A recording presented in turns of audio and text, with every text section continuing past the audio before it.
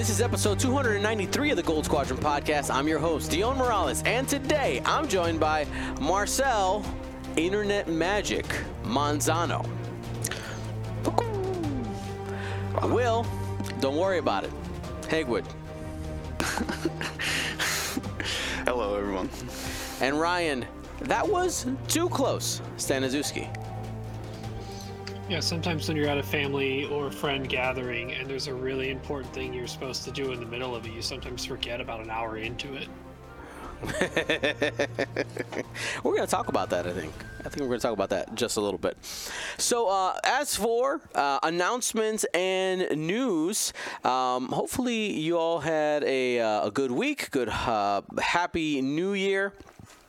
We are over here at GSP getting the train rolling for 2023. Our podcast episode is brought to you by our Gold Squadron patrons. Heroic Squadron voting ends this Wednesday, so we have 2 RZ-2A wings to vote for, a Fireball, a Y-wing, and a T-70X wing. All right? You have those 5 ships to vote for. All the voting is open now and closes on Wednesday, so make sure that you vote. First kind of mini topic, we have the Sector Series. We're approaching 200 people signed up, which is amazing, but you got to make sure if you're signed up for Sector Series that you assign yourself the correct role in our Discord. And if you don't know how to do that, it's quite easy. I'm going to go ahead and show it on the screen right now, and if you are just listening, that's okay too. So you go to our GSP events section, you go to event role assignments, and right here you'll see that it says select the chosen sector below to be assigned the correct role. So 1, 2, 3, and 4, you just go ahead and click the number and it gives it to you. Now, you can't select more than one. It will take you away from the other one, so you just select the one that applies to you, and that'll make it so that I can, tag you guys and be like, hey, Sector 1, pairings are up, so on and so forth. Because as of right now, we have 80-something people in Sectors 1 and 4, and that's not 80-something people who have clicked these buttons. So go ahead and do that. It's about half the people who have done that step. So please go ahead and get that done. Now, where again do I go vote for the pilots for Resistance? That's there are polls on our Patreon page. Patreon, got it. Mm-hmm. And then we're going to jump right into topic 2, and this is our kind of big section that I want to talk about because I think it's really important. We have here, let me make these things go away. We have the World Championship registrations officially opened and gotten full all at the same time, but I wanted to break down the format and all that. And Ryan, go ahead and share your registration story. Well, mine's less hectic than some other people's, but I guess I'll explain the whole thing. Is that so what I alluded to in my middle name, that was too close. So the tickets went on sale at 1 p.m. Central Time Sunday for Adepticon, Sunday, January 8th. For me, that is 2 p.m. I was at a friend's, their son's first birthday, who's 1 month younger than Ollie, basically. They're going to be best buds growing up. And in the middle of that, it popped in my head. I'm like, oh, I knew I was planning on buying tickets on my phone there. I actually, when I parked at their house, I checked my phone, checked the service, because it was rural-ish Michigan. So make sure my you gotta watch connection out. from Verizon is going to hold up, or I need to ask them for Wi-Fi. So I checked that. It was good. I was happy with how it was working on the Adepticon site at base before registration. And then just got caught up in the festivities, the food, the presents, taking care of Ollie and making sure he's doing good in a new place. And I just turned to Sarah and I'm like, I need to get the tickets. And I look at my phone, it's like 3:15. It's like an hour and 15 past the time that's open. So I open up Adepticon site. I'm like, badge, LCQ, done. Like that's all I care about. I don't care about looking at any other events right now. I can modify my cart later. So I get the badge. LCQ was at 121 out of 128. I check out and I'm out and I go and I got it. And then I message. I'm like, I barely just got mine to like a couple of Discords or like Facebook groups, including our own personal Discord that we all chat in. And I believe Will also was just in time too. Yeah, I sat down and I was like, I was taking a break from some Wingspan. I was like, well, we'll see what's up with everybody. And yeah, I sat down and immediately got that message. And I think when I clicked it went from 2 to 1. Well, I wonder how that works, because when I went in there to get Kayla's, it also said 2 left. So I wonder if it was 2 left for a long time. I've heard of multiple people who've like said around the same thing as like what Will said, or like I think I was the last one, or I must have been the second to last one because I was also really close there. And I'm like, I know of 3 other people that have said the same thing.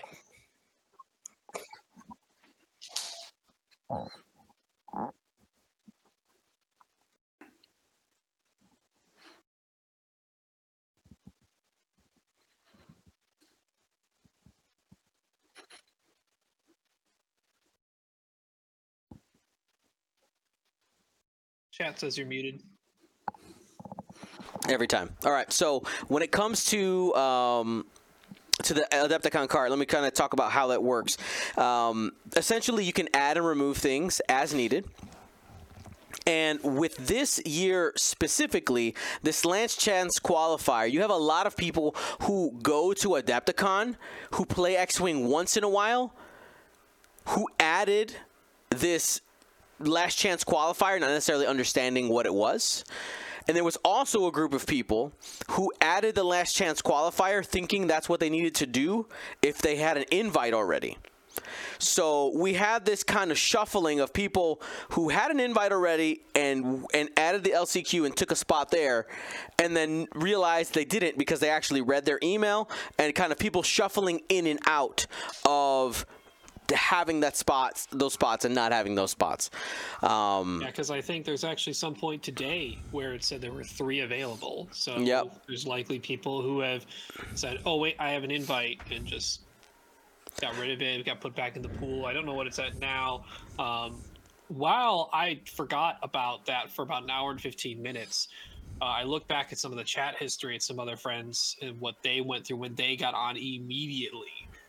It was about a half hour of just the site was dead. Like, everyone who tried to register for Adepticon stuff crashed the site, basically. Some people barely got in. So, it really didn't start for a half hour. So, because of that lockout, essentially, for a bit, to really get in and buy the LCQ tickets, I don't know if I would have made it with that hour 15 forget time. Yeah, so we'll see what ends up happening there. I know I did put in a request to see if we can get more spots for that LCQ because it seems like there's demand, right? If we can open up more spots and they can see the wait list, but because this is it's not a community event, it's not Adepticon's event, it's AMG's event. There's some hoops that need to go through, as well as space management, which is probably at this point when you have events that are full, they say, okay, we have X rows of tables, and I'll tell you exactly when they're in Adepticon planning, they're looking at rows of tables. All right, X-Wing is going to take this many rows of tables, and they're going to look at everything, and as we get closer, they may end up opening more spots because they're going to realize, all right, hey, X game in the hall isn't doing anything. If we should shift the table usage in this area, we can add 20 seats or something like that. So my advice, I know it's difficult if you're trying to plan travel for the LCQ, but there may be tickets that pop up later, especially if you're a little bit more local. There are side events happening throughout the entire weekend: Thursday, Friday, Saturday, and Sunday. So that should be a good time. So make sure if you go ahead. Tickets are transferable, so start looking through the dark webs, like through the reseller market. Go on StubHub. Ticketmaster doesn't do resales, but yeah, like StubHub or one of those. You might find it. I don't know if some people out there reselling Adepticon X-Wing tickets. Here, $5. I'm aware of people who wanted to buy tickets for multiple games, even though the structure that we're about to talk about for X-Wing, the structure is the same pretty much for Legion, for Armada's probably one less day. Any game they have set up is like very similar structure. So if you're trying to do like Legion and X-Wing, you probably can't do both. So people might have bought tickets for both and figure out later which one they really want to do. Mm-hmm. Absolutely. It'll end up shuffling out. I will say one of the things that is in. Okay, so I don't know if you guys know, I am not the organizer for the Adepticon thing. I'm just streaming. That's it. Streaming, and that's fine. Especially with the new baby and stuff like that. Honestly, would have been just another thing on top of the plate. So it's cool. But one of the things in the event packet that I know Chris Allen is the one running it. He's like the TO. He's too nice to say it, but I'm going to go ahead and say it. In there is like, hey, if you have a ticket to Worlds already, if you're guaranteed to get into Stage 1, you should probably not play in the LCQ. I'm just saying. Adepticon doesn't have a way to keep those people out. Like there is no way to gate that. There kind of is. Isn't the TO can gate that? Yes, but at the same time, when it comes to the way C-Vent is set up currently for Adepticon, each of those things are their own individual tickets. And there's no way currently for them to do like an A/B modifier. Like if you have Friday, you're not allowed to take Thursday. They don't have that set up. True, but what they can do is I think Chris Allen's TO, right? Right. What they can do is they can see, like once it's sold out, which it's sold out. They can just run a list and say these are all the participants, and then they just do a VLOOKUP on the invitational list and say, hey, these two match. I agree with you. What I'm saying is, if you don't know how to do a simple VLOOKUP on an Excel sheet, it's not that he doesn't know how. I think it's less about it's less about doing it. It's the accessibility to get that information from Adepticon, from the C event, et cetera, et cetera. Does Chris have the access to all of that now, or will he in some future that matters to get people to not do what Dion is talking about? Right. Anyway, the point I was getting to, in his literature, he says, please don't play in the LCQ. I am telling you, don't play in the LCQ. Okay? From what it sounds, if you have an invite. Okay, correct. The context. If you have an invite, stay out of the LCQ. There are more people who want to come. More diverse pool of people playing X-Wing is a good thing. All right, so if we can get 10 extra people in there, that's awesome. I don't mean to rain on parades. If you're like, I wanted to practice an extra day, do some pods or something. If you want to practice, there's legit a warm-up event during the LCQ for any invite. Bam. Yeah, I ended up buying the practice event. So while Kayla's doing the LCQ, I'm going to be doing the practice one. So yeah, it's the same day. It runs the same time as the LCQ. Actually, they should. I would be happy to say, okay, refund me my $10 for the practice event and use those tables for the practice event and just get more LCQ people in there. Like, I would be completely fine with that. Just get rid of the practice event and get more. Give up the space for practice and just dedicate. Yeah, because there's a practice Wednesday event. Practice in your own time. buddy. Get more people in the LCQ. I think Was that'd there a be- practice Wednesday event? I didn't even look at Wednesdays. Yeah. Well, I don't know about Wednesday, but it's the same day as the LCQ. So Thursday. Thursday, yeah. Yeah. The practice event's the same day as the LCQ, so just kick us out and we'll practice in our rooms or something. Yeah, I mean, I know once they have an event and people signed up, they're pretty committed to it. But I would not be surprised if we get some extra spots, but don't expect it to be like an extra 100.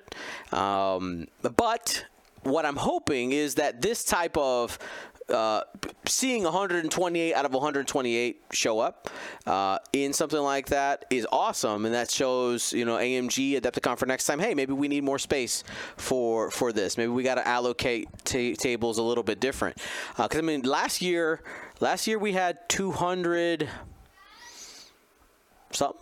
200 and change. I have to look it up for our event. So I was pretty confident they were going to fill it, but I know it being a world championship, they have, obviously we're trying to crown the world championship at the same time, so we have some different priorities. But anyway, let's go ahead and let's kind of break down, for those of you who are in the competitive scene, what are the world championships looking like? What are the steps you need to take in order to get that crown? And Marcel, we'll go ahead and start with Thursday. What's happening Thursday? How many spots? How many rounds? All right. Thursday is 128 spots, 5 rounds, last chance qualifier. And basically it is top how many ever needed to fill the total spots available in the actual Worlds tournament. Which is, I mean, you guys are going to talk about it, but it's 180. So how many ever people don't show up? Because it's not just who got the invite, it's who's got the invite and who's attending. Mm-hmm. So, and I don't think there's that many invites. It's probably, like 50, 60 invites going around? I think I'm not sure. Closer to about 75, because we got to think about it's the invite, because there was a period before the last Worlds where they said you could use it for this Worlds because it was so close for traveling and like planning your own ability to get there, or the next one. Turns out the next one was going to be 3 years later. So how many invites are around and how many people are actually making the trip probably a and lot still more. playing? Yeah. I would say 75 to 80 would be my guess. So probably maybe if they have 128 spots, if they don't open up more spots, your chances are pretty decent that you make the next day. Yeah, in the description for the actual LCQ event, they say minimum 16 will get in. So that's like the minimum. So let's say there were, I'm obviously exaggerating, 180 invites that had gone out and 180 people registered. There would end up being 176 people playing. Minimum. 96. 96. That's how math works. Okay? 196 people minimum. So, at least 16 people are going, but essentially the goal of that tournament is to fill up that first stage. And speaking of that first stage, Will, what's happening on Friday? Okay, so on Friday, it's going to be Swiss Stage 1. That has the invites plus the last chance qualifier to about 180 spots. You're going to do 5 rounds that day, and you'll need 8 points to move on. That's the tournament points, which we're looking at. Essentially, you need 3 wins to move on. You can get it only, it looks like, through the math here. If you get 3 draws. That 4th draw, though, that's going to take you out. So really looking at the 2 losses here is the main thing. 2 losses, and you're not moving on to Saturday, or to the final cup. Mm-hmm.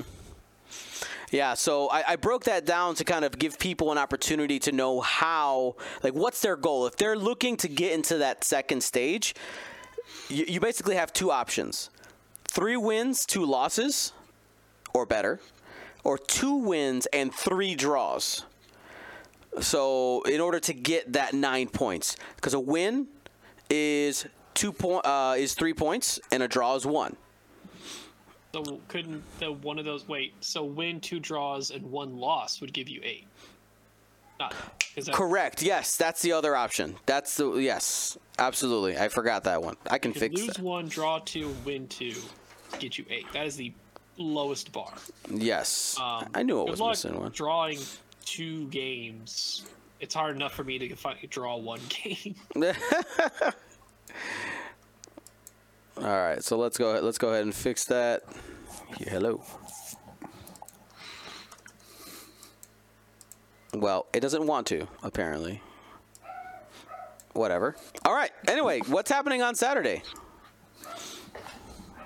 On Ryan? Saturday is Swiss Stage 2. Is another 5 rounds. Everyone that made that 8-point mark from Stage 1 will move on to Stage 2.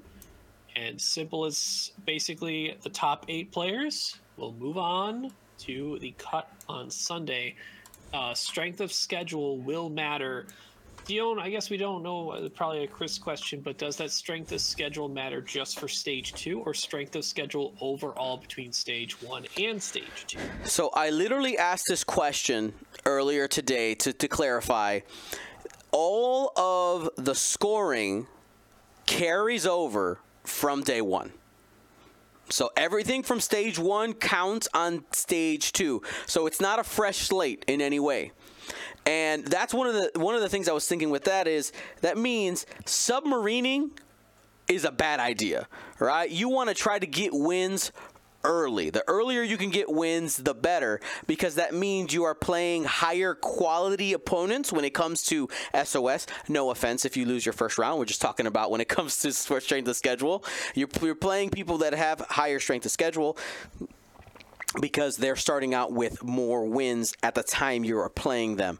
So yeah, that SOS is definitely going to matter because essentially when we get to round 6 of a 10-round Swiss tournament, 5, those people who didn't make day 2 or stage 2, effectively for round 6 through 10, they're adding zeros on your SOS. Okay, so wait. So you're saying that it all carries over. It's not. It doesn't refresh and say. Or your round SOS 2. and total points, I would assume. Right. I genuinely hate that because you have no control over round 1, 2, and 3. But the people that already made day 2, like you're kind of at an even playing field. But if you advance with somebody who dropped after 2 rounds on day 1, I mean you're just kind of SOL at That that might be point. something to ask Chris if he's handling drops a little bit differently on the SOS or not, because I know he's been doing a lot of research the past couple months in tournament organizations across not just X-Wing, but like getting as much research information from other game systems and what they've used. And this is the template we're seeing is more Swiss rounds, less of a smaller of a top cut to help really funnel out and determine the people who should be in a top cut elimination, and let more Swiss rounds determine the better of and more well-rounded of the lists and players who can make it to the top cut. And I could see, like Dion said, submarining, it's not a good thing to do if you want to get to that top 8, because you're more likely, if you lose your first 2 games in stage 1, you might make stage 2, and you might win out those games. It might be okay, but if those 3 games you won in stage 1 to get to that 3 and 2 to make stage 2, you probably were in a bunch of elimination games, right? So like you said, You just didn't realize it. yeah, you were in a bunch of elimination games, and you're eliminating players that are no longer going to be able to play in stage 2. So however that all maths out, I mean, you really are going to want to win as many games as you can. I mean, it sounds obvious, but we've seen plenty of people have success by submarine. It's not that it can't be done. It's just you're going to have it, like, by the end of it all, it's going to matter that you got wins often and early. So I'm going to quote you the message, part of the message where we're going back and forth here. And Chris said, there's SOS complications that are more complicated than I can type out right now. So essentially, he's aware that day, stage 1, those people being dropped, essentially, starting in round 6, which was what it is effectively, will create some things.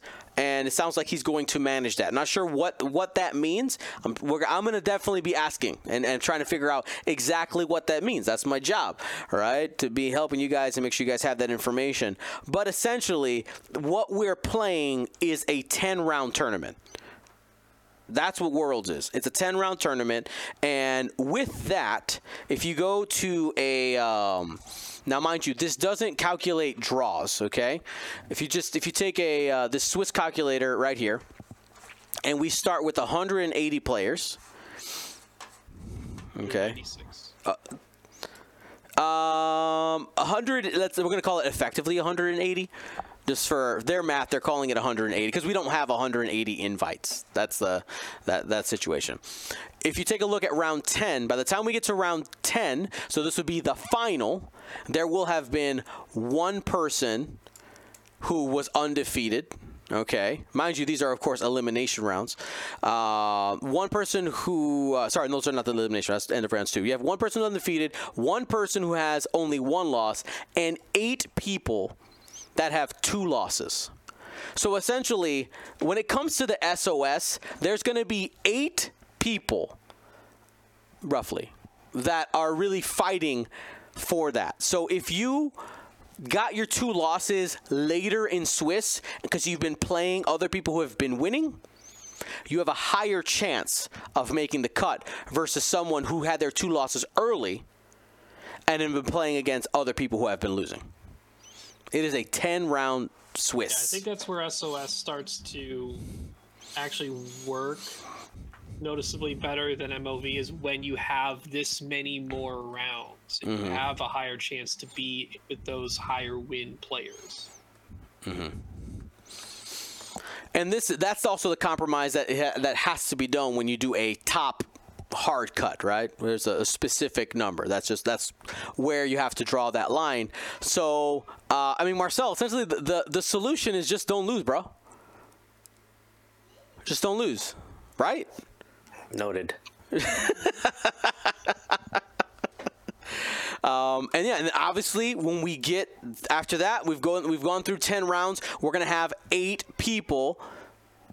At the end, when we get to Sunday, our top 8 cut, total of 4 rounds, 3 rounds to find out who our champion will be. I saw a question in the chat from Twitchy5x5. Is GSP streaming this event? Yes, we are going to be streaming the World Championships. What that setup is going to look like exactly, I know some people are like, are you going to bring back GSPN? That was a fun but costly endeavor, and I don't know if we can pull that off. But what I do plan on having is what we've been doing our last few live streams, where we have a single table and then we have a camera where we can take a peek at another game. All right, we will have that going, be able to take a little peek, take a little dabble, see how things are going, especially when it comes to that top 8 cut. I know, Chris, we're planning on doing it's cool layout, and I know that there were people who were there live who really liked that we were able to put some of the games up on a TV for you guys to watch, so you weren't have to crowd. We're going to try to pull that off for you guys as well again. So watch out for that if you're going to be there live. So World Championships, are you pumped? Let's go. You have your lists already picked out, right? Will, Ryan, Marcel? I have No. phone full of them. You have a phone full of lists, the Rolodex. Click.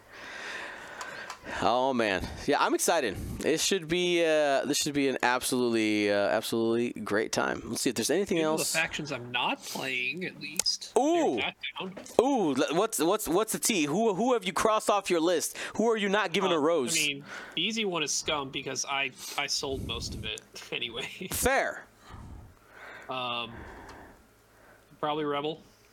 Cross those 2 off. Okay.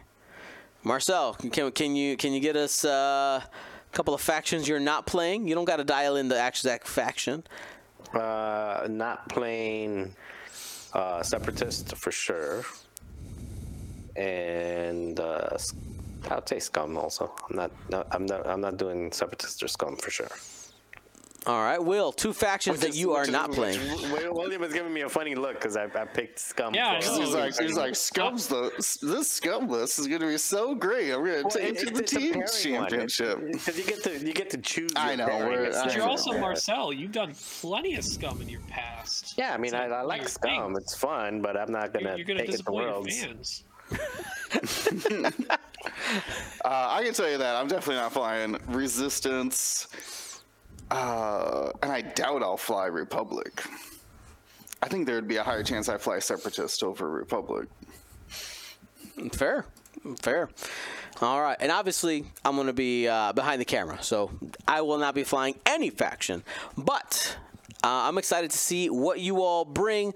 We're of course going to be breaking down all those stats when we get there in person. That's a couple months away, and we'll be before you know it, we'll be broadcasting live from Adepticon World Championships 2023, the first one back in 4 years.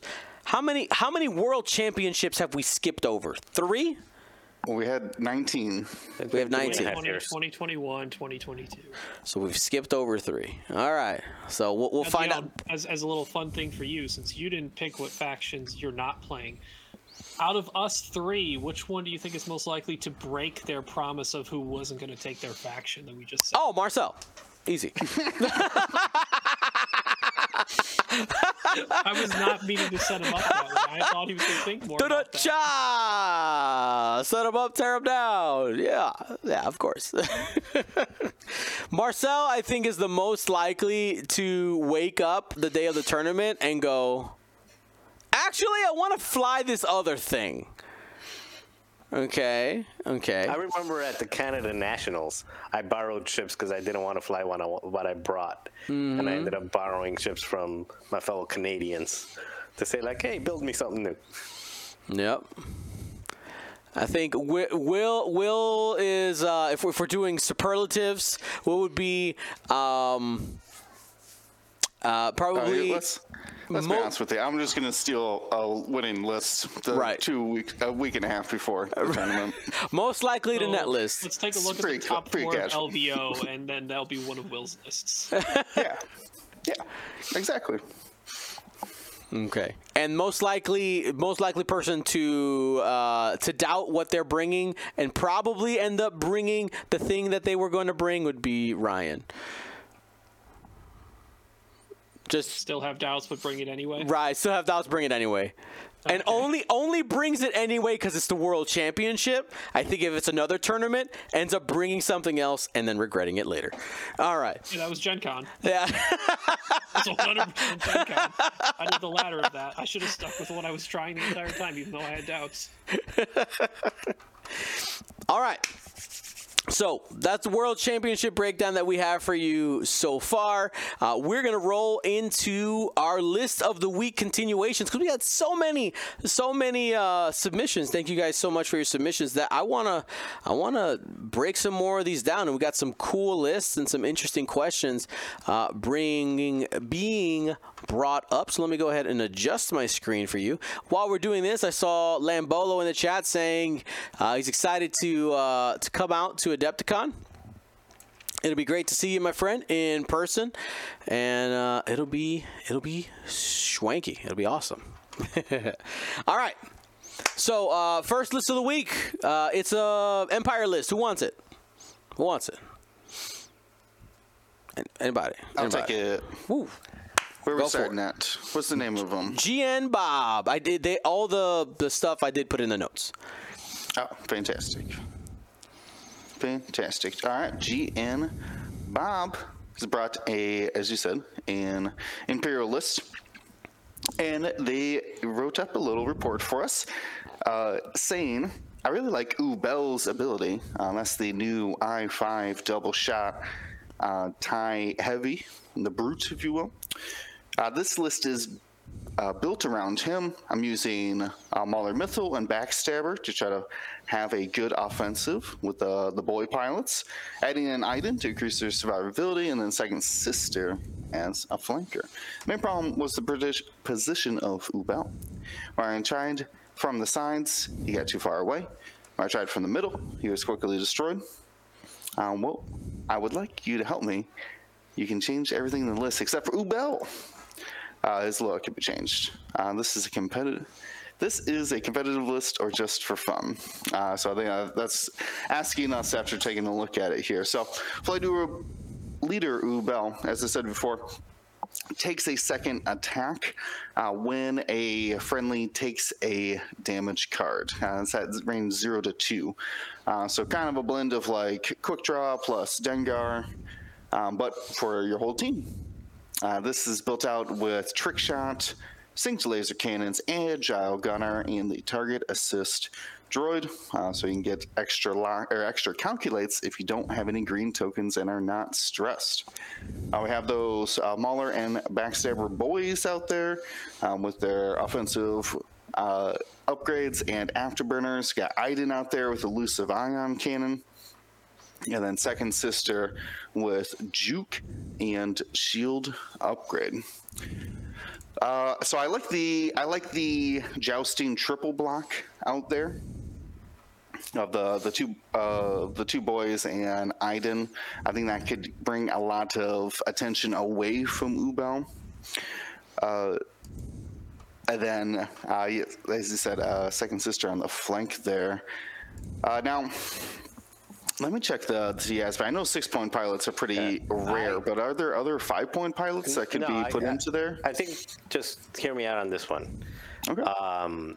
All you need to do with this, honestly, if you want to keep a belt and still make this competitive, is swap out second sister for what is the I3 the I3 coordinator 3-pointer? Magna? Yeah, Magna. Yeah, Magna, and that way you can get Ubel, like on the turns that Ubel is probably going to get bombarded, double action and reinforced. They want more ties, is what you're saying.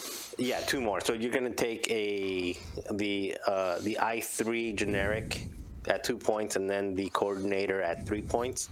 And the coordinator, you don't have to fly it in a block with everybody else. Like he can genuinely just be depending on matchup dependent. If Ubel's gonna be taking a hit again, he can be your a way to get him modded plus reinforced on those turns. And it also, with that 2-point throwaway, it allows you to play around with the points a little bit, so that you can get a bunch of Ruthlesses out there. Ruthless on a 2-point ship, especially when you have like that I5 jousting and it could double hit, you can probably push some additional damage in, and just double get a couple extra toys basically. So that's probably what I would do. Second sister is awesome. I love second sister. Sure, and I just checked through the different like 5-point cost pilots, and yes, the shield upgrade second sister might be the best value out of all those as like a solo piece. There's some Merrick lovers out there, but you don't want to. If you're a dedicated flanker, you don't want other people's support. You want to be able to do it all by yourself. Now, you brought up Ruthless, so I'll drop this out of here. I got a lot of games in with Magna when she first came out, and Squad Leader, Heavy Laser Cannon. Magna is just, man, what a piece. If you brought a Reaper before, a 4-point Reaper, just to coordinate, you just bring a 3-point ship now. Now you're talking about Ruthless. Is there any changes you would make then to Ubel to get that Ruthless on there? To Ubel? Yeah, I would probably. I would drop Trick The Shot ag- down to Ruthless, and then change the Gunner to Tiber Saxon. Agreed. Really, you guys That don't like the Tiber- agile that- gunner, huh? That Tiber Yeah. at I5, along with Mauler and Backstabber, makes those other ships Mm. hard to hit. Especially if So you're doing great. ruthless and you can guarantee that initial hit, and then the follow-ups are going to be strained. Yeah, because that 3 because points Tiber, yeah, Tiber you can dump both strain. You're not limited to just straining one. So if you land it, you can dump both strain, and now the follow-up shots from Mauler and Backstabber are going to be Or your double own modded. follow shot. Yeah, know what I mean? double If modded Ubo- because you got your focus, you've got your ruthless, and then you've got the debuff with the strain. So it makes it hit. So that's a good one. Dion, are you updating these, by the way? Sorry, I was getting. People were asking. He's okay. He's okay. I mean, I think we're still in big you guys have talked about it, but different variations. So No. I think I don't have honestly another. What do I say? Another great avenue to take. I think that the jousting block of Time Fighters is enough to get people to turn their back on Ubel, or at least not start shooting him right away. Plus, you're not bringing any shields, so every damage is going to activate Ubel. The range 2 band on him is going to be important, though. My last question, though, about this list then is cannon selection. They went right to Saint Lacer and Target Assist. Is that the best options? To me, I don't like not having a 4-dice range 1 or just a 4-dice attack at all from the ship. No heavy laser cannon, nothing like that. With the loadouts you gave, we do have the points for heavy laser cannon and ion cannon. What is the value of not bringing, or is there value, I guess, to not bringing the Saint Laser?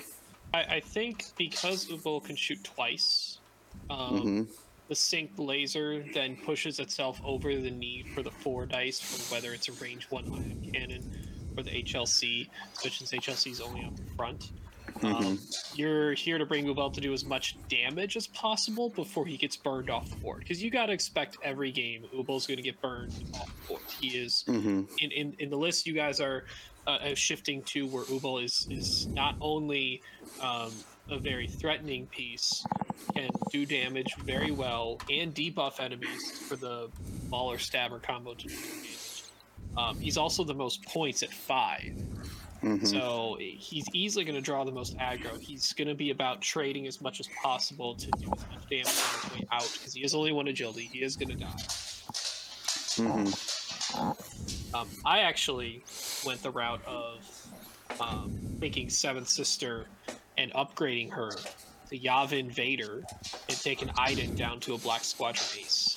So I thought about that to get the extra Vader in there. Iden is nice for that additional, we know she helps protect TIE fighters. I think she's much more valuable on lower initiative TIE fighters, and you want to let these Yavin, Mauler, Backstabber to freely afterburners and not have to worry about Iden trying to hang around in a weird range 1. She moves before them because of initiative. That's true. Someone had ran something very, very similar to that and had big success with Ubel. So I guess that depends on if you can fly more TIE fighters versus, wanting to have Vader in there. Because Vader should be near those TIE fighters. I guess they could just rely on their own ability. From them, Yeah, that's true. I was thinking that their ability is only Darth Vader for a second. No. Their abilities each other or Darth Vader. So, and I think in that list, we saw it show up twice at PAX, and once made the final, once made cut in the Ubel, Mauler, Backstabber, Vader, Black Squadron Ace.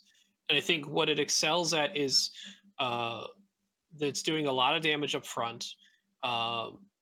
Vader, unless played poorly, shouldn't be really easy to get.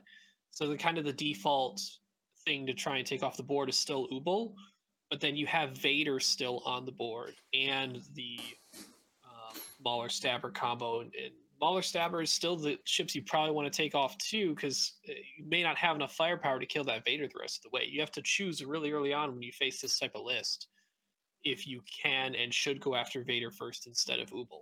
It's a tough decision. Interesting. So let's go ahead. How do we let's box this up real nice? Let's put a bow on it, Will. Which version do we want to give them? You know what? Let's take the bunch of TIE fighters, just because we've seen the other version before. It's out in the ethos. So let's take the Sing-2 laser cannon, Tiber Saxon, and we're actually going to take a tactical scrambler. So what's the pilot? I'm sorry. Oh, sorry, that's Ubel. Ubel ended up being a ruthless Sing-2 laser cannon, Tiber Saxon, and tactical scrambler. You can go baffle, but I think you might actually use tactical scrambler more when Ubel inevitably just smashes into the enemies.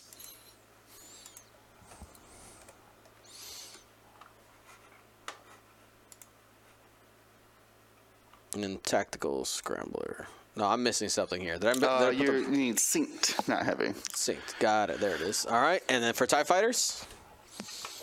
Yeah, we'll just keep. Drop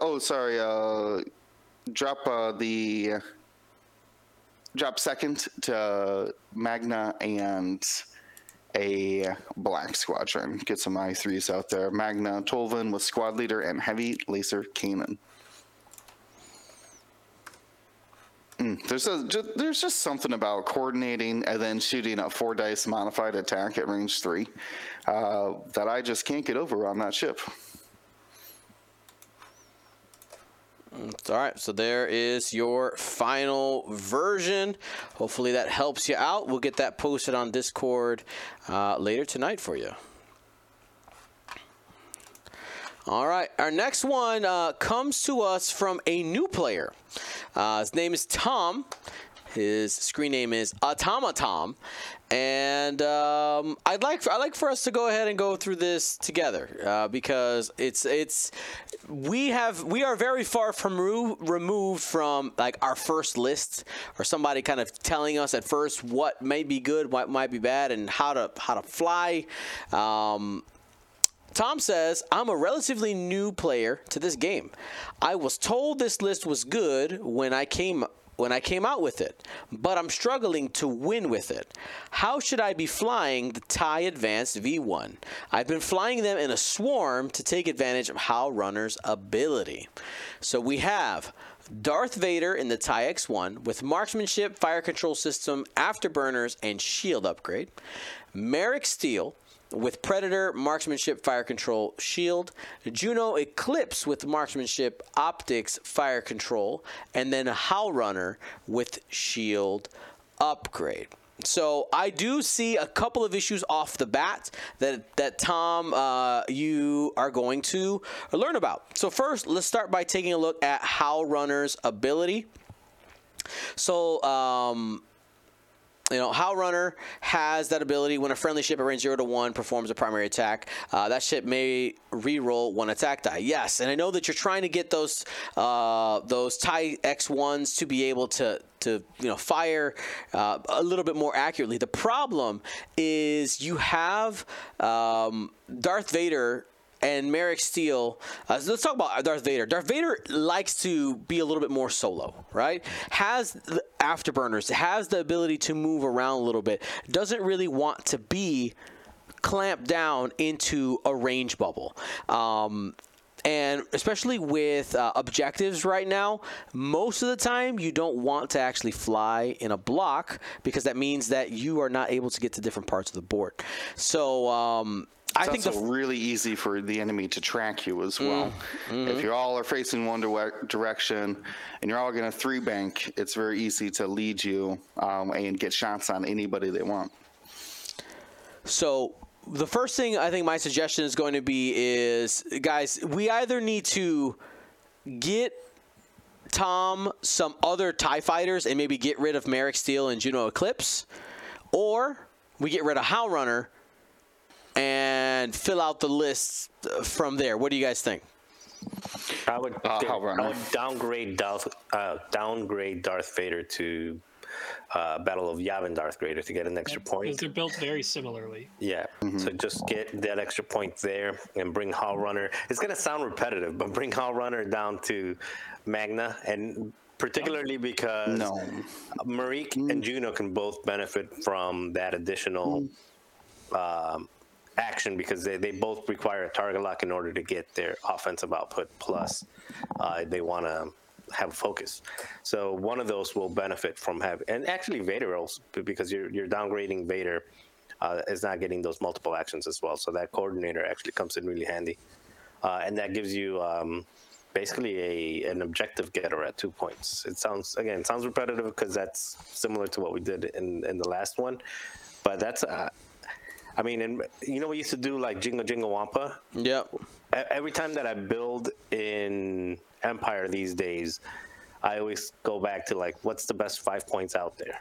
Magna and a throwaway objective getter, and then I got 15 points to play with to, build whatever.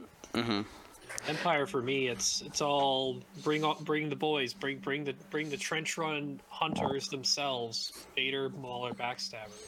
So at least when I look at this, I agree. Bring the Vader down. It's built very similarly. It already has the built-in shield upgrade. You have marksmanship. You have afterburners. You had the bonus hate in there. I like Juno Eclipse at 4, actually. I prefer her with passive sensors and crack shot, so she can choose an engagement where she's going to lock and then use her ability to in-engagement boost after locking with passive sensors. I think Magna's fine, too, in this.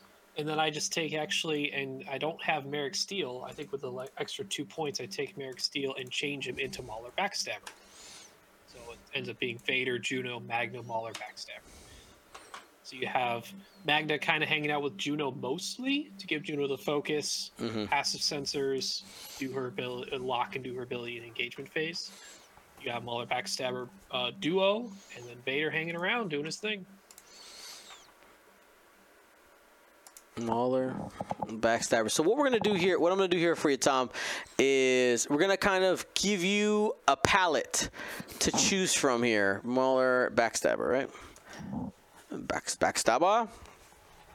So obviously this is at 127 points. I'm not sure if you have enough TIE fighters to do this, but I would assume you have at least 2, right? Depending on what you got here.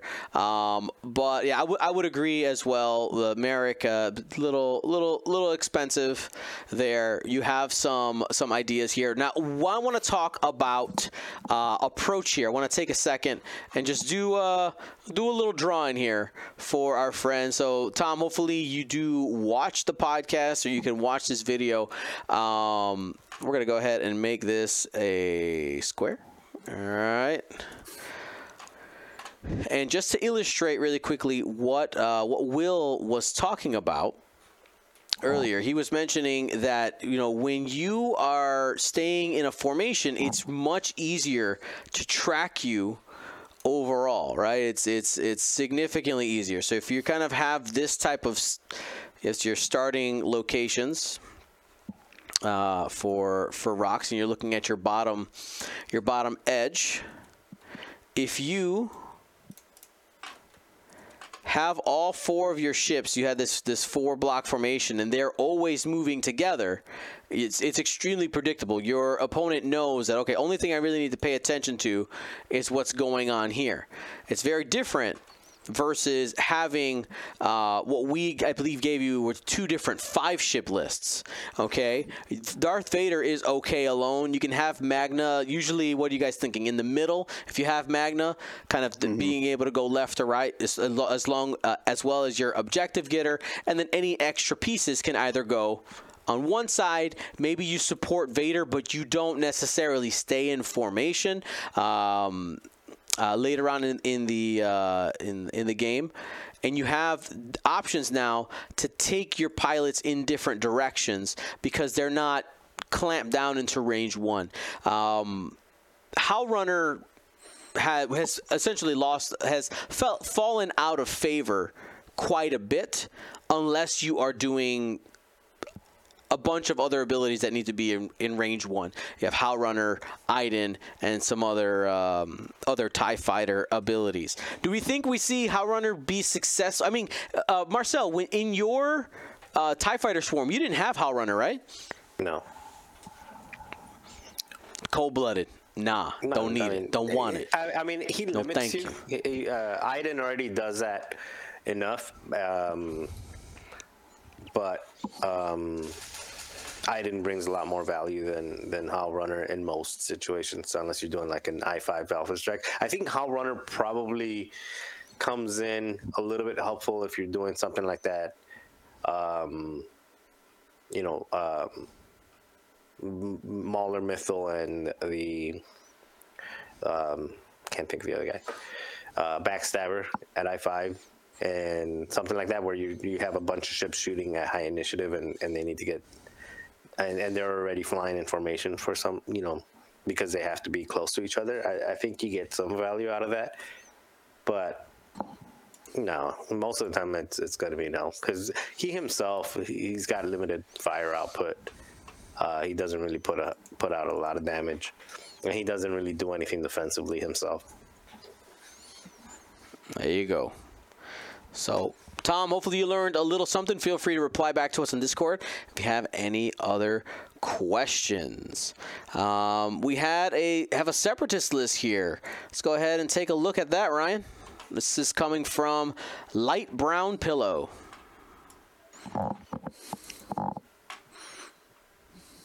All right, we have a swarm of some capacity here. See a lot of ships. So we'll go through the list first, and we'll go through the notes. So we'll start with, we have a Fearsome Predator Tri-Fighter. 4 points, utilizing the Intercept Booster, Shield Upgrade, Discord Missiles, Predator, and Advanced Slam, since it does actually get the Slam action from the Intercept Boosters.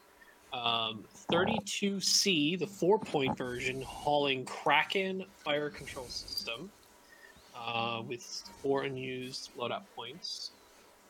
A regular Hyena Separatist Bomber just with this. 3 bombardment drones with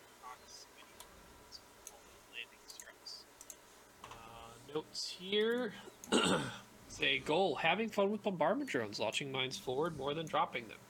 Generally try to get in close, survive a round, then drop them right on enemies and do damage in the system phase. Kraken out 32C lets me carry those important calculates, while the Tri-Fighter and Separatist Bomber have Discord Missiles, just additional launching fun times. Question: I originally had delayed fuses on the bombardment drones so they could fly over their own prox mines if needed, but they got priced out with the latest points. Would it be worth changing to cluster mines or counter nets in order to get delayed fuses back? Guess I'll answer that one first, because it sounds like we're definitely keeping the bombardment drones no matter what. I think there's a lot we can still work around. I think you still take the prox mines. They're still really powerful. You just have to make sure you hit them. Just get to where you need to go and drop it on, and just know that you're going to drop it on someone directly. That way you are able to not have to worry about flying over it, basically. I would recommend, though, and this is part of what I would switch around, the Separatist Bomber, I don't think I'm just here to bring a Discord Missile. You can do that at 2 points with a Vulture. I think you can just ixnay that out for now. I wouldn't switch a Vulture back in because I want to see what's available. There are much better 4-point Tri-Fighters than the Fearsome Predator. I know it can bring Discord Missiles, but I don't think it's necessary to do on a Tri-Fighter. And then 32C ability could be potentially really good, but for 4 points for a Hyena, that's a tough buy right now. Hasn't seen a lot of success in the past. I think you can solve that calculate problem by just putting independent calculations as your mod on the bombardment drones. So I would say we also just get rid of 32C for now, and then put independent calculations on all 3 bombardment drones. So our baseline is 3 bombardment drones, and we have 11 points left.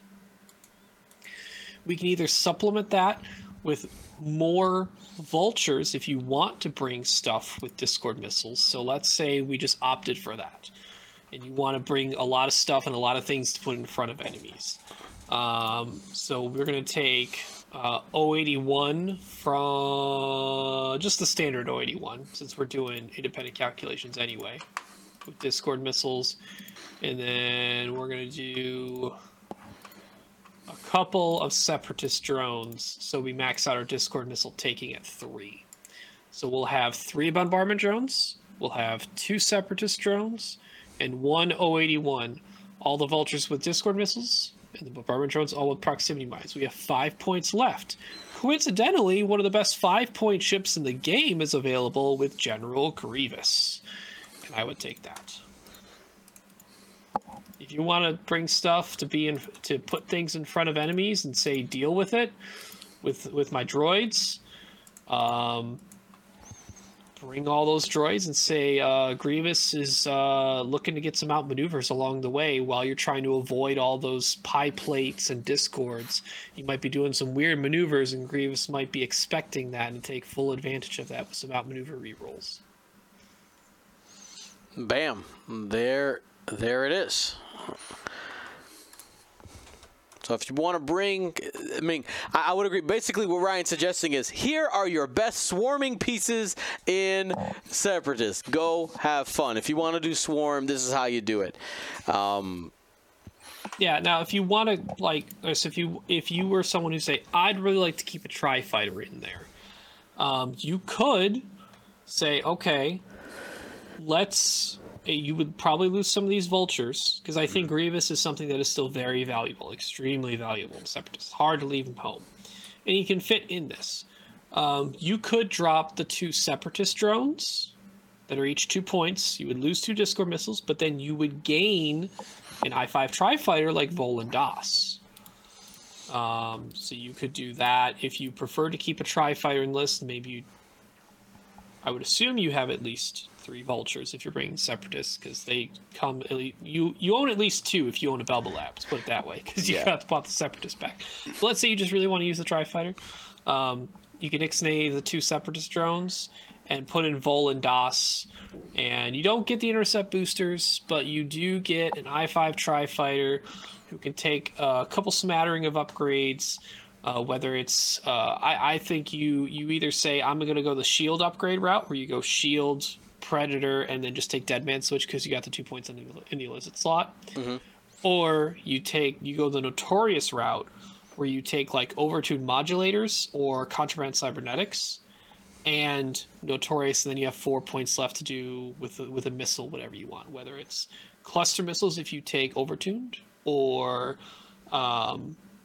mag pulse for some utility at I-5 for some jam and depleting. All right, there you go. I know we haven't seen too much success for tri-fighters in the main game. I will say, though, Siege of Coruscant, tri-fighters, when they can just come back every turn. There's been a lot of people who've been just like, I'm not paying 5 points for a tri-fighter with T-81 until, like, you actually face him or use him. Because I tried him out this past week, and they're like, oh, you're paying 5 points for a tri-fighter. That doesn't seem to make sense. It kind of just works out with the points, but also he's actually pretty good when you could just pick up all your dice and re-roll them at the cost of like a strain or deplete per the dice. And they go, oh, you could do that? I'm like, yeah. You can do what? Excuse me? Yeah. And then they're like, but you're strain or deplete. I'm like, yeah, but I'm not dead, or you are dead. Right. Because I did re-roll all those dice and got more successful results. All right, so there you go. There is our third one, and our final one comes to us from Joel Springle, aka Snaggletooth, one of our prodigal players. He's back, baby. If you remember, Joel Springle, great performances in the Galactic Championship Series early on, and was hesitant for a while, but is now back with objectives. So it's good to see friends come back home, right, Will? All right, Will, this one's yours. All right, let's take a look here then at the next one. We are looking at a resistance squad. And Joel has, lost it. There it is. This started as a quad T-70, since possible again. Then morphed into get as many cheesy mods as possible. Then eventually into this alliteration. This addition. I don't know. Anyways, Neve locks Kova right off the bat. Kova usually uses Leia to get those extra dice. R6D8. That's the everybody's like a team predator with HLC is so good, he mentions. Then says the remaining rough spot is currently held by 9. Add Bastion in there for the freed locks, harkening back to the get as many free mons as you can. But only having a single I5 or higher seems like a bad idea in this current meta. So let's take a look here. So it starts with Nimi. Everyone say that. This is a Herald's Hope T70 that looks for initiative 3s and higher, because you can change a blank result to a eyeball result. Which is honestly like really good in this meta that very rarely see I2s and I1s. Everybody's reaching for that so many 3 4s. or 4s. Yeah, everybody wants to get to 4, but end up settling for initiative 3 a lot. So basically, that ability will always be on. Let's take a look at then M9G8 and Pattern Analyzer on Nimi. Got Kova now with, of course, that Leia Organa R4 Astromech to get your hard turns to be white, even though you can reveal them as red. But because of the price increase on R4, I don't get access to Heroic anymore, so I was taking Marksmanship. First off, take your Jamming Beam. All right. But let's move on to, and then of course Kobano loves those revealed red maneuvers. That's how they get 2 agility and 3 attack. So then the other ones were Elo Etsy with Heroic, Marksmanship, R4D6, and Heavy Laser Cannon, and then 9 with Heroic, Magpulse Warheads, R3 Astromech, and the integrated S foils. So right off the bat, the things I'm noticing is that 9 doesn't have Pattern Analyzer. Let's just rip everything but Heroic off of that right now. 9's ability plus Pattern Analyzer is essentially a 2-action K-turn then. If you can get your 1 action to Pattern Analyzer, then you can clear the stress with your front arc ability. If you gain a stress token, if there's an enemy in your front arc at range 0 to 1, you can remove that stress token.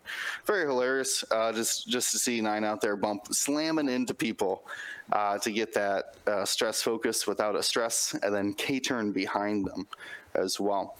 This also works with Pattern Analyzer and the linked action. You can focus, and then like close your wings, K-turn, focus barrel roll, and then when you get into that barrel roll should line up 9's ability. You can clear the stress from the roll, and then clear the stress from the K-turn, and get yourself another action like Target Lock. So Pattern Analyzer, basically a must on 9, though it does weaken his overall, what do I say, abilities to take other upgrades here. After Heroic, oh man, my question: Heroic. Why not Elusive on 9 since you're doing so many reds anyway? There you go. Okay, sure. Yeah, let's take Heroic let's take Elusive. Love that combination. Do a red move. Now you're getting a defensive reroll and 2 to 3 actions. And then you know what? Let's put on R2HA, because everyone's gonna boo me when I reach for the underslung blasters. You know what? I'm unironically, if you have less outmaneuvers to deal with if you have just another arc pointing at something. Like, it's just 3 points to say my side arc, one of these side arcs is not going to be outmaneuvered because it's an arc and that's all I care about. All right, we're gonna go for it. We'll take the underslung. It does have value, especially in those Pattern Analyzer situations, to where you can't get a shot. Well, you just rotate your little arc. You can't shoot that underslung. I think people forget that you can shoot that underslung in combat. It doesn't have to be its fancy snapshot-like ability. Anyways, let's take a look here. I think Elo, fantastic. That party reroll, the party predator, is great. Get the heavy laser cannon out there. Is kind of all in on the bullseyes. Now it's a little bit of a non-boat between marksmanship and heavy laser cannon, but for the most part, all those look good to me. The real question is to me, is Nimi. As the last list in this, or last ship in this. Would you not go? Because, I mean, it started out as a 4T70. I would. You can just go heroic, not heroic, but what is it? HOH Poe and Zay Versio. That way I think that becomes I6 and I5, and you still have 4T70s. And It's true. If we were going back to the original, trying to get 4, I personally don't like Kova. It's something about being like slow and essentially stationary. I guess they have to back up now because of Leia, but that's just asking to be shot at, you know. Right. Well, It they doesn't feel like a can 270. use Leia to make the 4 straight 3 banks white instead of them being red. I think true. a lot of people hinge on taking that R4. I think the proton cannon is a good choice, just to be like, hey, I have a bullseye that can hurt real bad. And even when might need to use my ability to coordinate someone, or not ability, but like Leia actually gives the purple coordinate action, or if you need to clear a stress because you had to do some different order of operations for your decision making on Leia for someone else, and you still did a red, whatever you may have done. And I think proton cannon is another offensive threat from Kova than just I'm a 3-die U-wing, basically. Yeah, basically small base U-wing. Interesting. Okay. So what do we want to send them with 4C70s or want to keep the Kova? What do you think, Will? It's your call, as an your option, list. because I think they understand that Kova does have value. The other option would be Zay and the Poe and the Heralds of Hope. that way you get I think- 6, 5, 5. So 3. You get 3 Yeah. ships shooting at I5 or higher. And Right, and Zay that is kind of pretty- makes up the point about not having enough high initiatives. When you start getting like Bastion and why can't I remember her name? Jess Pamba. You get real too low initiative, and now you can't initiative kill people. Can't use your boosts and barrel rolls to get out of position, or out of arc rather, into a good position. Heralds of Hope Poe pretty much just needs Torps, heroic, and Yeah. By the way, you got rid of Elo, not you were supposed to get rid of Nimi, not Elo. Oh, Hit the back button. I think. so turn Nimi into Elo is what you're saying, yep. or just reload the list. Either way, let's take a look at what else. Does Poe need anything else other than proton torpedoes? Does he need paint, or can he reach for? Well, I guess Zay is actually going to be your new carrier then for M9G8, which I do think is a very good ability. Zay normally takes heroic or elusive. I go back and forth on heroic and elusive, to be honest with you. It does about the same thing. Hard to say. Because it's resistance, I would go heroic. M9G8 on that Zay. And then Poe, proton torpedoes, a must. Heroic. Then you guys, what do you reach for? Do you reach for an astromech, or are you trying to get the paint in there? Probably Poe. R4 still, right? On Poe, you still want R4. You still want R4, yeah. Yeah. And then elusive on them too. What does he got I already? have a hard time. R4. I don't know if elusive needs to go up in price, but I've been putting it on everybody for some reason. It's just the value you can get out of it is so high to me that it's hard not to bring. Yeah, elusive heroic. I mean, if you want to go that way, or you can just go for Ferrosphere and marksmanship. Ferrosphere is only 3. Let's just go. and Let's just go marksmanship, elusive. like, that would be yeah. If you don't want Oh, to I do see what you're defensive saying. route, you can go. You want to go marksmanship. elusive heroic? Is that what you said? Yeah, elusive heroic R4. Elusive, pick heroic proton or elusive, torpedoes. then go predator. So your range 1 has a little more oomph to it. Yeah, I without agree. needing double action, I think. Yeah, I think 2 defensive is 2, That Poe wants to swing really hard. and then He dies. torpedoes. This one's a much more proton. catchable Poe, but he's going to proton torpedo you really effectively. And then his follow-up range 1, if you have predator, doesn't look as bad. It's just a single focus since he only has 1 action. And I would probably do heroic because he's not doing K Would, turns. so on this list, you would actually lock 9 to start with M9G8 then. Poe can get his extra rerolls. Elo can get extra rerolls looking for friendly bullseyes. So it's really just 9's opening that you need some support with. But this is a very terrifying squad, to be honest with you. The amount of high initiative, health, maneuverability actually works pretty well. You just have to lean into those the Talon rolls, the K turns, and even Poe helping out. Remember, Poe can Heroes of Hope Poe can use that ability every other turn, but he can use it on somebody else's action. So if your Poe's about to get blocked, make sure you use it for somebody else. He'd even, man, the Heroes of Hope Poe and 9 is just absurd what you can do on a K turn. Get up to 4 actions potentially. 0 stress. Whew. Pretty nuts. All right, so that leaves us with the 20-point squad. How did we end up building out Elo? Because I'm missing points on him, missing 6 points. Marksmanship, D6, and then he had a heavy laser cannon. Also, Oh, so you kept heroic marksmanship instead of crack shot since you already have R68. I like yeah, crack. I mean it's because you're already focused on. I know it's kind of like a non-bow marksmanship and heavy laser cannon, but when you have 1 point in your loadout with one of the objectives really emphasizing crits, I think it has value to bring still. Sure. Oh no, I'm not doubting marksmanship. I'm doubting heroic. Oh, you really don't like heroic, do you? So Yeah, you don't need predator. You don't need predator with R4D6. You're not. No, Yeah, you that's what I'm already saying. have our Crack. 4D6. That's why I like crack shot and just say instead of a 1 point and a 2 point, you just make it a 3 point. Crack shot. Oh, crack shot and so It doesn't work with HLC, but that range don't- 1 when you already have R68 plus I'm focus. terrified. I'm terrified of rolling double blank though. Like the time you're trying to hold, you're like, all right, I'm not going to spend my focus on offense.